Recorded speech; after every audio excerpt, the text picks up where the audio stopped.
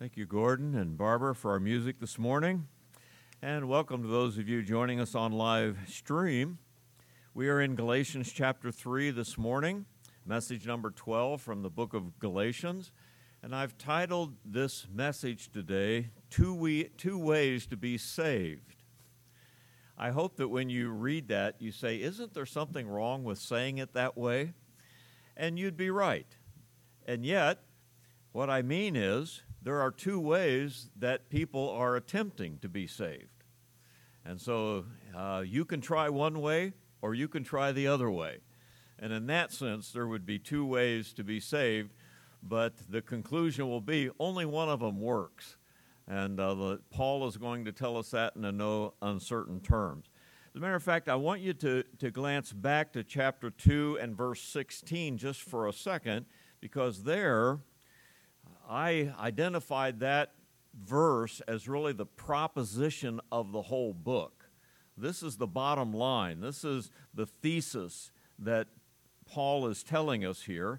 And I want you to remember something that I pointed out when we looked at that verse. 3 times in this verse, he will say, salvation is not by the works of the law. Well, when he says that, though we translate the law that way, in that original language, the article, the, is not there in any of those 3 statements. So, in essence, he says, because salvation is not of law, you're not justified by works of law. So, in other words, Paul broadens the picture quite a bit. Any law, whatever law you decide to try to live by to get yourself to heaven doesn't work. And yes, the law of Moses is one of those ways. It's the major way that was happening in the time of Paul, and that's what he was writing about, of course, as these Judaizers were saying, the law of Moses. You have to keep the law of Moses. But in essence, you may be trying to keep the law of a church, or the law of a denomination, or the law of a cult, or whatever law you want to write in that blank spot. Justification will not come that way.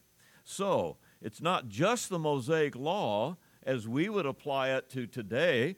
And, maybe you have a Jewish friend, someone who's still trying to earn their way to heaven through keeping the Old Testament law. But more than likely, you have friends and you know people who are trying to be good and be accepted by God when they die for all of their good works.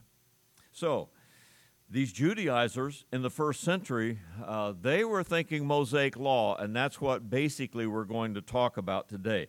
Now, as we come to chapter 3 and verse 10 through 14, it's kind of interesting in chapter 3 that Paul is kind of laying out a timeline. In verses 6 through 9, we talked a lot about Abraham.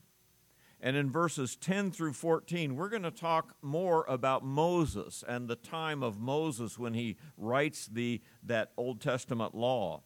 And then in our verses 13 and 14, but especially verses 15 to 18, we're going to talk about the time of Christ, being the son and the heir of Abraham. And so it's kind of interesting to me that Paul's making this sweep of the Old Testament from Abraham to Moses up to Christ. And in all of this sweep of the Old Testament, he is telling us you can't work your way to heaven. You can try to go that way, but it's not going to work. So there are 3 periods. There's the period of Abraham, the period of Moses, the period of Jesus.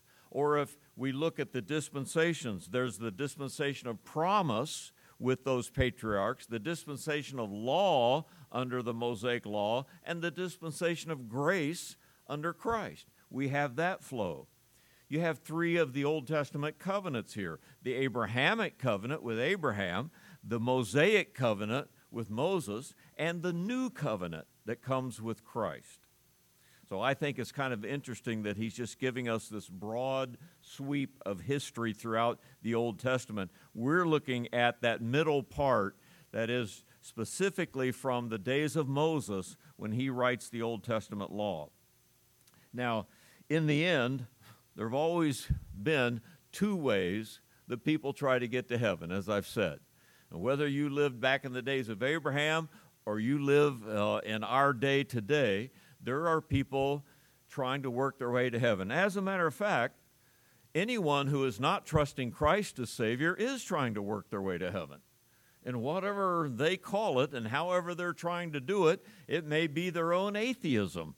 I've known atheists who think that they're better than any Christians, and they're basically trying to work their way through life also. But either you trust in your own works or you trust in the work of Christ. And that is always Paul's conclusion on what he's going to say. As a matter of fact, I thought, if each of us would think back to the time we got saved, if you can remember that time, that day, maybe you don't know what date it was on the calendar or whatever, but you remember that time when you accepted Christ as Savior, you would also reflect and remember that what you were saying is, I'm lost. If I die, I will be in a Christless eternity. I need the righteousness of Jesus Christ to save me. I mean, however you worded it and however your thinking was at the time, that's basically what you were saying. I can't do it on my own. I need Jesus Christ. And you are coming to the same conclusion that Paul is coming to in our text today and in this chapter and in this whole book. So, if you will, let's look at how I've divided this passage up into two parts. Because I say there are basically the two ways that people are trying to get to heaven. The first one is by keeping the law, and the second one is by trusting Christ as Savior. And so by keeping the law, notice in verses 10 through 13, as you look at your own Bible, that there are four quotations from the Old Testament. Do you see those? You might have those marked off. My Bible, for example, has the quotation itself in italics. Some Bibles set them off totally, or you might just have a footnote after each quotation with maybe the reference underneath it or the reference in the margin of your Bible. So you notice on the bulletin that you have or on the screen that you're looking at, I gave you the four Old Testament references, so you don't have to rewrite them. You might have them in your Bible. Now, why is that unique, and why am I pointing that out? Because basically, if you're trying to keep the law to be saved, if you're trying to be justified by the law, Paul is going to quote from the law 4 times where the law says itself, you're not going to get saved this way. That's a pretty strong argument when you think about it. Here are these Judaizers saying, you got to keep the law to be saved. Paul says, well, let me tell you what the law says. And in 4 places, and he probably could have quoted a dozen more, 4 times the law says you can't get saved this way. So that's basically what we're looking at in these 4 things. But notice how I've worded them. In other words, if you want to be saved by keeping the law, number 1, you must keep all of it. Number 2, you must justify yourself. Number 3, you must live all of your life by it. And you must avoid the curse. So those are the things I want to look at with you as we look at these verses. So the first way, if you're going to get saved by keeping the law, the first thing is you've got to keep all of it. Read it again, verse 10.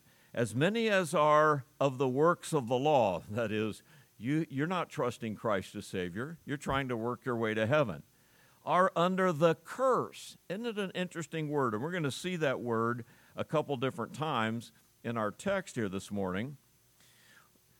What is the curse of the law? Well, in a nutshell, folks, the curse of the law is you have to keep it perfectly. You can't offend in one jot or tittle of the law. That's the curse. If I said to you, have you ever done anything wrong in your life? Who would say, I've never done anything wrong?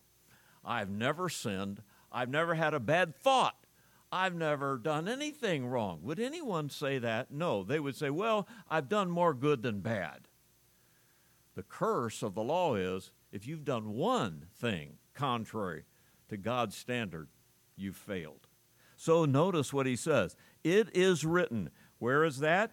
Deuteronomy 27, verse 26 says, cursed is everyone who does not notice. Continue in all things which are written in the book of the law to do them. Now, I'll read to you the passage in these Old Testament passages. You can turn there if you can or would like to. But what's interesting about this passage is the list of curses that are in Deuteronomy 27. If you're looking at that, or will look at that, you have beginning in verse 15, cursed is everyone who makes any carved or molded image. Verse 16, cursed is everyone who treats his father or his mother with contempt. Verse 17, cursed is the one who moves his neighbor's landmark.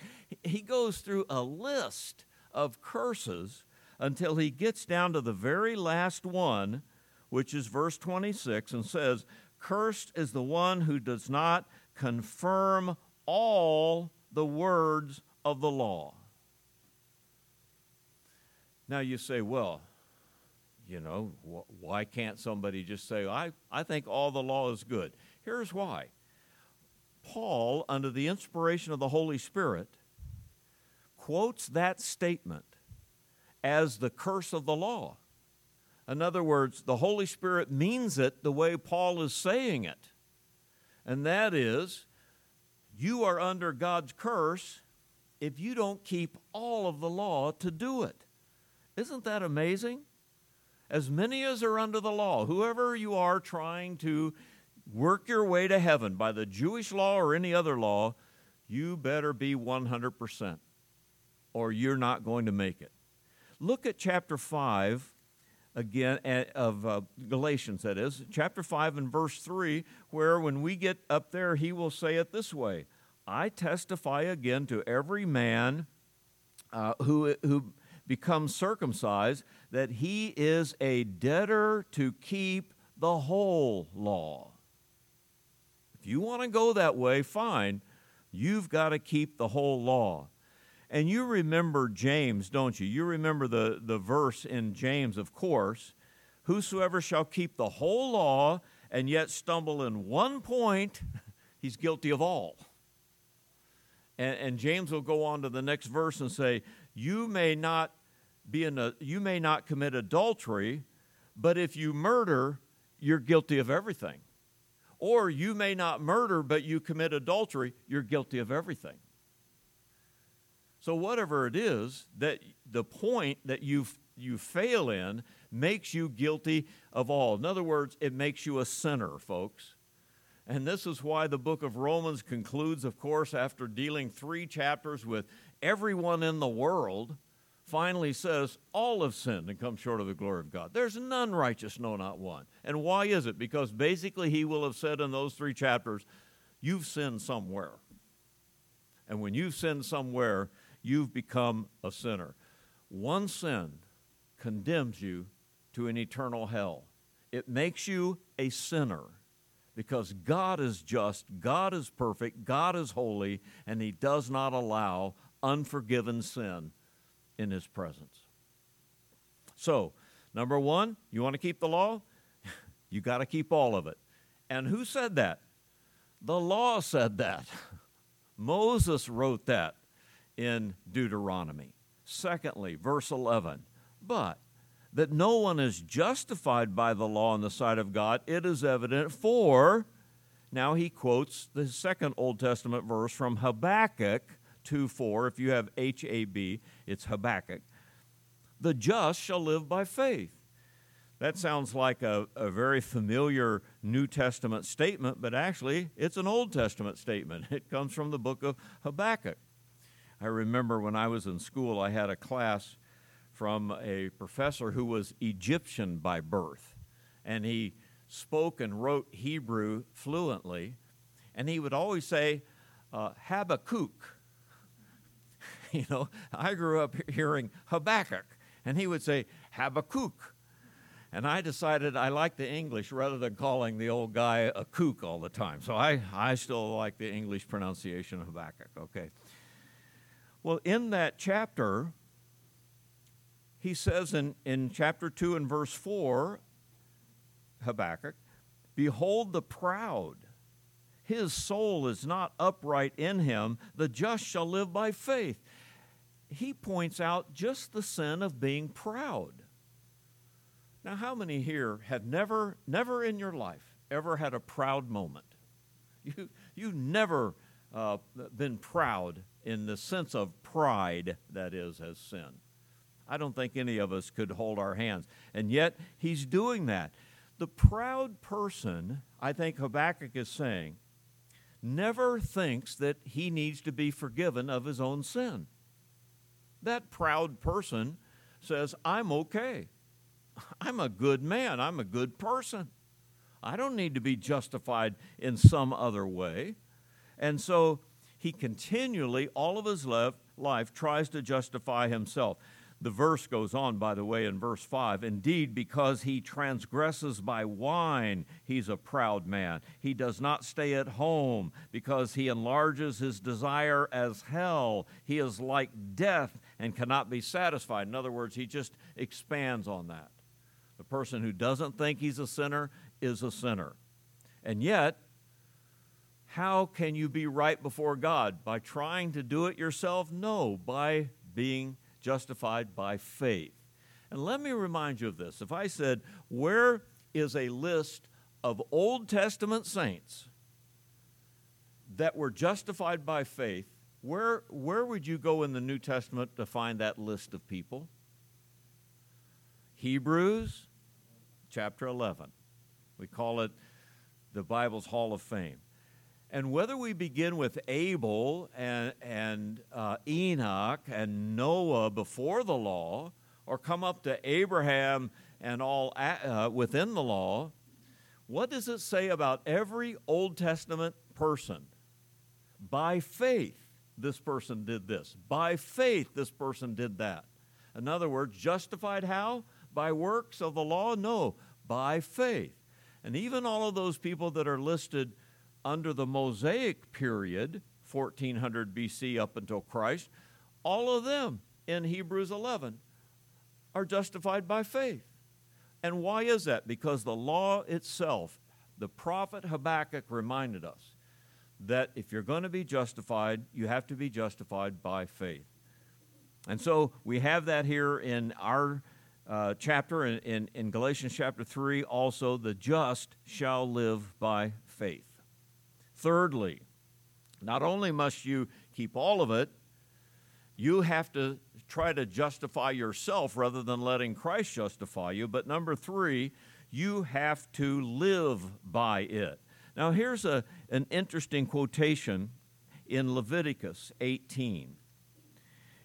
In Leviticus 18, it's part of what we call the holiness code in the book of Leviticus. The holiness code is that 3 chapters, 18, 19, and 20, where Moses specifies all of these wicked sins, many of them sexual type sins, including homosexuality and bestiality and things like that.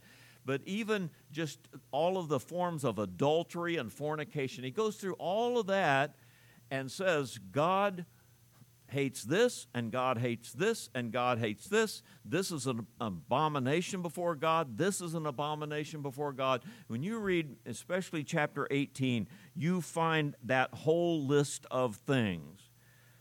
But in verse 5 of Leviticus 18, "You shall therefore keep my statutes and my judgments."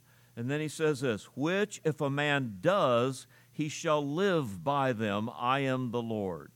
And then goes off into this list of things. If you do these, you must live by them. What is then being said? Again, we come back to Paul. And Paul's inspired interpretation of it in our verse says, the law is not of faith. The man who does them is going to have to live by them. You're going to have to do this all of your life, all the time. Now, You say, is that really what he's saying here? An ongoing responsibility? Let me remind you of Romans chapter 10, where this same verse from Leviticus 18 is quoted by Paul in Romans chapter 10. And by the way, what is Romans chapter 10? If you've ever led someone to Christ, you've probably gone to Romans chapter 10. This is part of what we call the Romans road, that if thou shalt confess with thy mouth the Lord Jesus and believe in thine heart that God raised him from the dead, thou shalt be saved. How do you get saved? By the death, burial, and resurrection of Jesus Christ. Well, Romans chapter 10, verse 4 through 8, I'm going to read it to you, comes before that, and here's what Paul is saying in Romans 10, 4 through 8. Christ is the end of the law for righteousness to everyone who believes. Now stop and think about that. Isn't that not like the book of Galatians? Is that not what the book of Romans is all about? Christ is the end of the law. Quit trying to live by it to everyone who believes, that is, who comes to him by faith.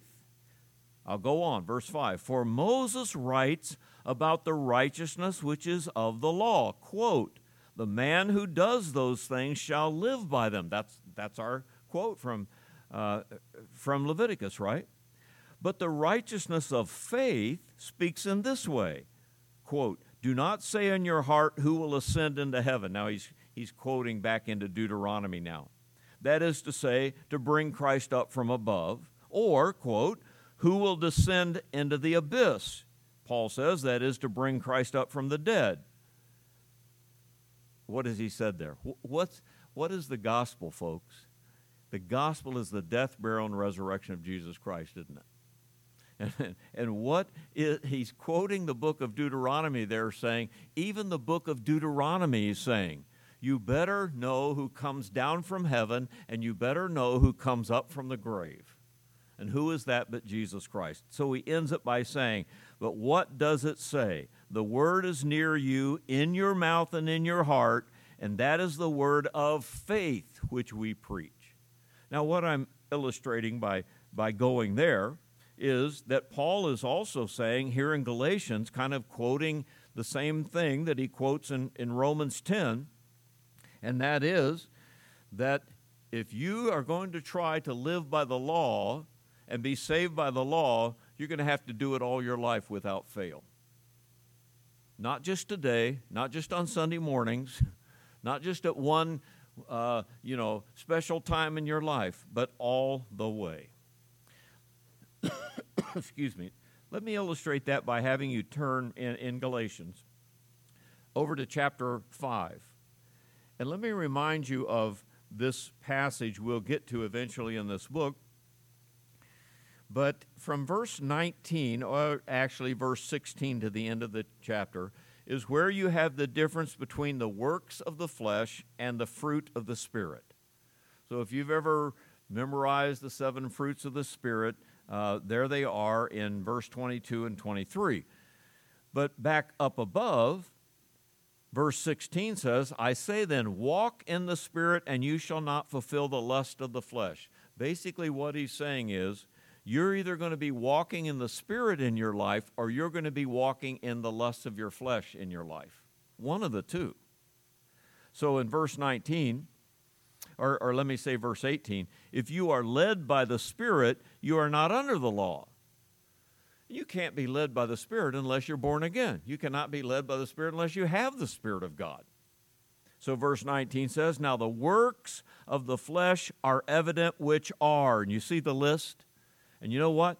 I bet you could find something that you've done in that list. Maybe not adultery, but fornication or uncleanness. How about in verse 20, how about contentions? That ever been in you? How about jealousies? Outbursts of wrath? Oh, none of us, surely. Selfish ambitions? All of these things are works of the flesh. In other words, without Christ, your life is filled with these things. You do them throughout your life. There's a big difference between the statement works of the flesh and verse 22, fruit of the Spirit. The fruit of the Spirit is what the Holy Spirit grows in you. When you are saved by faith, the Holy Spirit is in you, yes, you still have sin, but it's being overcome by the fruit and the work of the Spirit. What do you want to try to do in your life? Work out in your flesh, or let the Holy Spirit grow fruit in you? And so I think he's going to come to the same thing again. Now look at verse 24 of Galatians 5. And those who are Christ have crucified the flesh with its passions and its desires. If we live in the Spirit, let us also walk in the Spirit. Let us not be overcome or not become conceited, provoking one another and envying one another. So what are we saying back in chapter 3? Which way do you want to go? You want to try to work your way into heaven? You've got to live that way the rest of your life. But you know your problem? You're doing it in your own flesh. You're doing it by the works of the flesh because you don't have the Holy Spirit. And you think you're going to live it that way? He says in chapter 5, here is everything you're going to do in life. So, one more thing here, and that's in verse 13. You've got to avoid the curse. Interesting. So in verse 13, Christ redeemed us. We'll come back to that statement in a minute. But Christ redeemed us from the curse of the law. There's that idea of cursing again. But he says it this way. Redeemed us from the curse of the law, having become a curse for us, for it is written. Now, a quotation again, this time from Deuteronomy 21. Cursed is everyone who hangs on a tree. And we know that generally that refers to Christ on the cross. And I'm going to read from Colossians in a minute that, of course, that is true. But it's interesting in Deuteronomy 21, at the end of that chapter 21, from 18 to 23, you have the description of how a person was executed, capital punishment, under the law. And the reason that is given here in Deuteronomy 21 for capital punishment is when a child curses his or her parents. You want to live by that law? You want to keep the law that way? And so when your child disobeys you, curses you, you should have them stoned to death. Aren't you glad that the law has passed away? But here's what it is about. Matter of fact, verse 20 says, they shall say to the elders of the city, this son of ours is stubborn and rebellious, and he will not obey our voice. And besides that, he's a glutton and a drunkard. And then all the men of the city shall stone him to death with stones, and shall put away the evil person from among you, and all Israel shall hear and fear. And verse 21, and if he hath committed a sin worthy of death, he is put to death. You hang him on a tree. It's an interesting thing that we don't often think about. When they would stone a person by stoning, then they would hang the body on a pole or a tree until sundown as an evidence of what justice is all about. In Israel, this is what they did. Deuteronomy 21. You put that body, which is now dead, on a tree, hang it up so that everyone can see, but you must remove it before dark. You don't leave it on the tree overnight. Kind of justice with mercy. And yet you say, I don't see a whole lot of mercy there. But verse 23 says, his body shall remain overnight on the tree, but you shall surely bury him that day, so that you do not defile the land which the Lord your God is giving you as an inheritance, for he who is hanged is accursed of God. That person hanging on the tree has God's curse on him. Now, I want to read you some words from a commentator. I thought this was great. Peter Craigie, in his commentary on Deuteronomy, says this: the body was not accursed of God because it was hanging on a tree. It was hanging on a tree because it was accursed of God. Do you understand the difference between those two? And the body was not accursed of God simply because it was dead, for we all die, but it was a curse because of the reason for the death. To break the law of God and to live as though he, that is God, did not matter or exist, was in effect to curse God. And he who cursed God would be cursed of God. Or let me put it this way. We are guilty by not keeping the law. And we are accursed by God for that. If you're trying to live by good works and you're trying to get to heaven by how good you are, whether it's the Mosaic law or any other law that you're trying to keep, then the curse of God is upon you. Why? Because you have failed to do that. Not because you're hanging on a tree, but because you have failed in that. And you will not be a sinner because you are in hell. You will be in hell because you're a sinner. That's basically what this verse is saying. And so what happened to people who had sinned? They were hung on a tree. What happens to people today who sin and are not forgiven? They end up in hell. And they're there because they're a sinner. The fact that they're in hell doesn't make them a sinner. They are a sinner. Now, let me conclude this first half of our message and just say, no one was ever saved by keeping the law. And you can see why.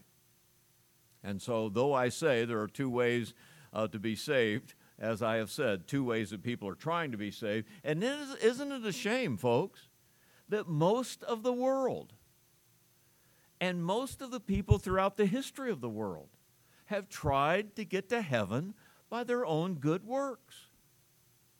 How few are there that really have trusted Christ and said, I can't make it myself, I can't do these things, you've got to save me. And those are in the minority. And yet that's the way life is. That's the way the human nature is. That's the way sinners are. But let me quickly look at the other half of this, just also in verses 13 and 14. And that is, of course, there's a better way. And there is the only way to get to heaven, and that is through Jesus Christ. I would go back to Romans chapter 7 and read a number of verses there, but let me just summarize it where Paul says in Romans chapter 7, I died to the law because the law killed me. I thought I was a good man until I read the law, and then I realized I can't do that. I thought I was a great man until I read, thou shalt not covet, and I said to myself, I covet all the time. And so I thought I was alive until I read the law, and it killed me. And so he says, I died to the law. I can't do anything, but I am alive to Christ. When I accepted Christ, then the life came in. Then the eternal life came to me. So I want to say four things with the idea of let this happen to you then. First of all, let Jesus Christ redeem you. Verse 13, Christ has redeemed us from the curse of the law. That's how you get out from under it. That's how you change sides. You change avenues from your own works to the grace of God. Let him redeem you.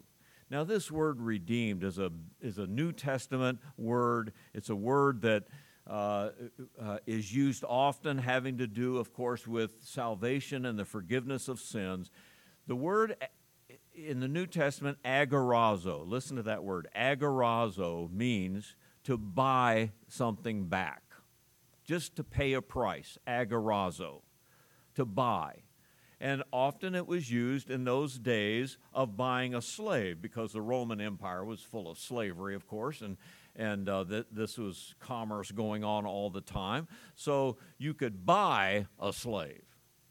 Well, here you have not just the word agorazo, but you have ex-agorazo. Ek, which means out, and to buy. And that means, in the slave market language, to buy a slave and take him out of the slave market, to take him out of that whole world and that whole life. That's the word used here, ex-agorazo, and again, read the verse, Christ has ex agorazo, bought us and taken us out from what? From the curse of the law. That's why it's used in that sense here. He takes you out from under that burden and out from under that curse, and he buys you with his own blood and his own life, his death, burial, and resurrection, and no longer are you a slave to your own good works. He's taking you out of that whole world and set you free.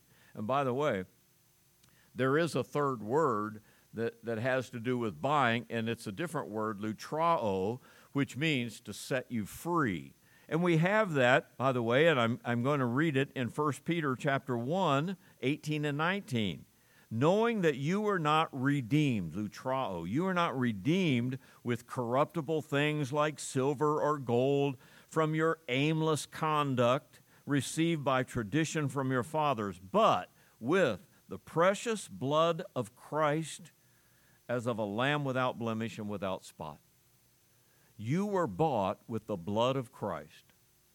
And having been bought with the blood of Christ, you were taken out from under the works of your own flesh, out from under the law, and set free, so that you are God's and you are free from the condemnation of that. By the way, at the end of Romans chapter 7, chapter 8, verse 1, therefore there is now no condemnation to them which are in Christ Jesus. No condemnation, set free from all of it. You can never be condemned by your failure to do good works. You are bought by the blood of Christ. He paid the price for your freedom with his own blood. So let him redeem you is the first thought. Secondly, let him be your substitute. Now also in verse 13, notice the pronouns us. He has redeemed us from the curse of the law, having become a curse for us. I'm talking about being a substitute for you. Skip down to verse 14, that the blessing of Abraham might come upon the Gentiles in Christ, that we might receive. Let him be your substitute, that you might receive the promise of the Spirit through faith. And so he has become your substitute. 2 Corinthians 5:21, he made him who knew no sin to be sin for us, that we might become the righteousness of God in him. He was our substitute who took our sins on the cross.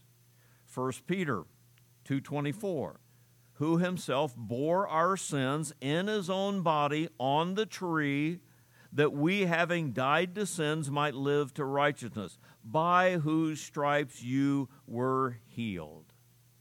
By his stripes, by his blood, you are healed. And he did that on a tree. Now, it's not just the hanging on the cross that was the curse, but rather the bearing of our sins, the bearing of us, our sins, as the curse. Listen to Colossians 2:13 through 15. You being dead in your trespasses and the uncircumcision of your flesh, he has made alive together with him, having forgiven you all trespasses. And how did he do it? Having wiped out the handwriting of requirements, that's the law, that was against us, which was contrary to us. Remember the curse of the law, contrary to anything you could do. And he has taken it out of the way, having nailed it to his cross. What is happening there? Jesus Christ went to death for you and me and every human being that ever lived on this earth.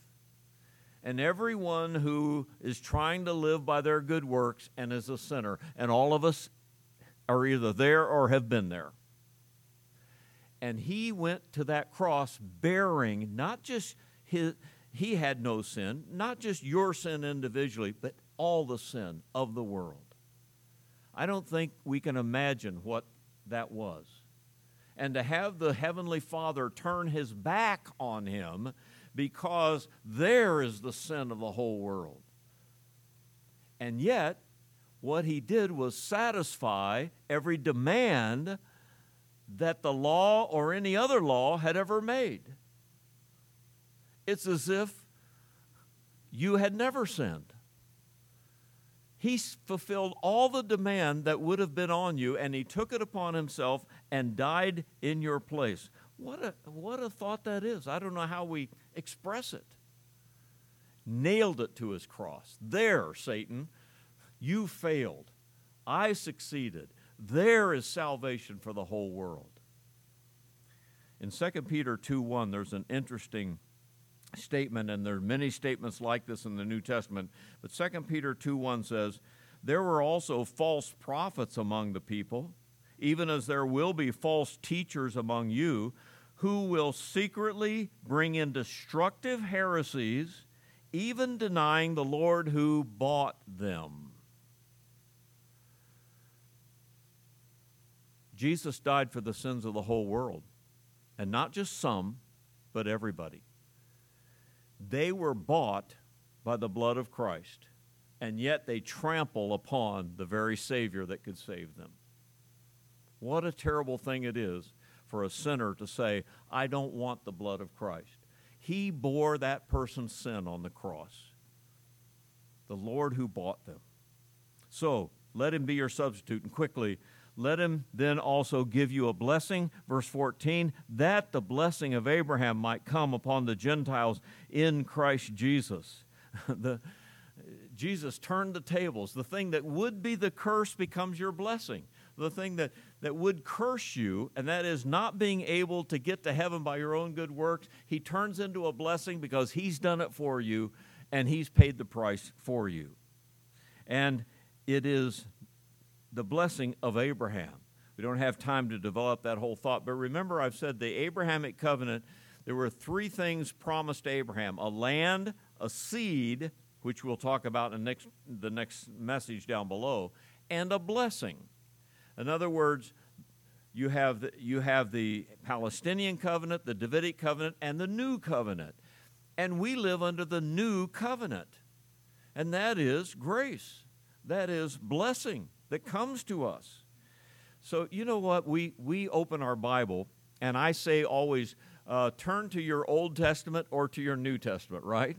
And we're just kind of used to that word. You understand that the word testament is the word covenant. Same word in Greek. And so the old covenant is the old Mosaic covenant. But the new covenant or New Testament is what? Grace. It's the dispensation of grace. It is the blessing of the Abrahamic covenant. And so when we say New Testament or New Covenant, we're talking about that blessing part that came from Abraham down to us. And you know what the blessing is? You can be saved by faith. That's the blessing, not by any works. There's a second blessing, and that's my fourth point. Let him give you the Holy Spirit. So it goes on and says, the blessing of Abraham, that we might receive the promise of the Spirit through faith. And one of the great things is the new covenant that will, by the way, go on into the millennial reign of Christ and go on into eternity. But the blessing is the gift of the Holy Spirit. So Joel said it when he's describing it, I will pour out my Spirit upon all flesh. Your sons and your daughters will have it. And so the blessing of faith is that the Holy Spirit is poured out on us. It started at Pentecost, and it goes through the age of grace every time somebody gets saved. For by one Spirit are we all baptized into one body. And so the Holy Spirit is poured out on you when you get saved. Not before, not when you're trying to do it on your own works. You have no helper, you have nobody but yourself, but now you're living for Christ and the Holy Spirit is in you, producing the fruit of the Spirit, and you're living for Christ. Finally, chapter 4, verse 4 through 6 of Galatians. When the fullness of time was come, God sent forth his Son, born of a woman, born under the law, to redeem those who were under the law, that we might receive the adoption of sons, weos, by the way. I told you last time, you have God as your father. Because you are sons, God has sent forth the Spirit of his Son into your hearts, so that you can cry, Abba, Father. You can come to him in prayer. You can cry out to God for your needs. He is your Father now. What a great thing this is. And what is the conclusion of these 4 points? The conclusion is anybody can get saved this way. The conclusion of the first 4 points, nobody can get saved that way. The conclusion of the last 4 points, anybody can get saved this way. And I had down Romans 6:23. Let me just remind you or quote it to you. The wages of sin is death, but the gift of God is eternal life. Wages of sin, gift of God. What do you do when you're working? Why will you go to work tomorrow morning if you still go to work or ever have gone to work? Why do you go to work? To get paid for wages, right? So you work for wages. If you are trying to work your way to heaven, then you will receive wages for it, for your work. And you know what the wages are? The wages of sin is death. You can't make it that way. So what do? Isn't it better just to get a gift? I'm not going to work for money. Somebody just, I have a rich uncle. He just give me everything. You have a heavenly Father who owns the cattle on 1,000 hills, the wealth in every mine, and he's ready to give you his riches. And his riches are eternal life. The gift of God is eternal life in Christ Jesus our Lord. Isn't it better to go the way of a gift rather than the way of wages, especially when the wages only get you death?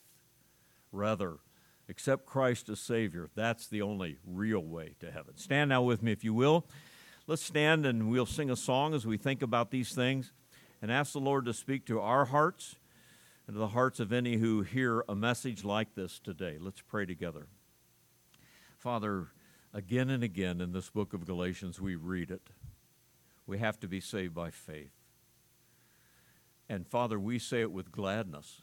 We say it with joyfulness, with thankfulness in our hearts, because we know we couldn't have come any other way. We know we were lost, without hope, without God in this world, that Jesus died for us, and we received it as a gift, and we have eternal life. How simple, how great. And Father, yet as we're reminded, you've told us that most of the world is under sin.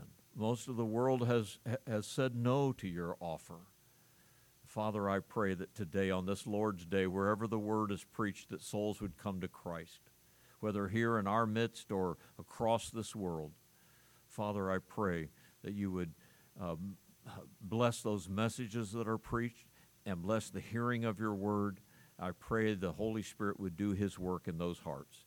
But Father, may we who know you praise you and thank you and always live joyfully before you, that we're delivered from death and even from the condemnation of our sin. And we live in your grace. Thank you for that. Now bless as we sing and we allow you to speak to our hearts in the way that you need and that we need. And we pray, Father, for the results of that in Jesus' name. Amen.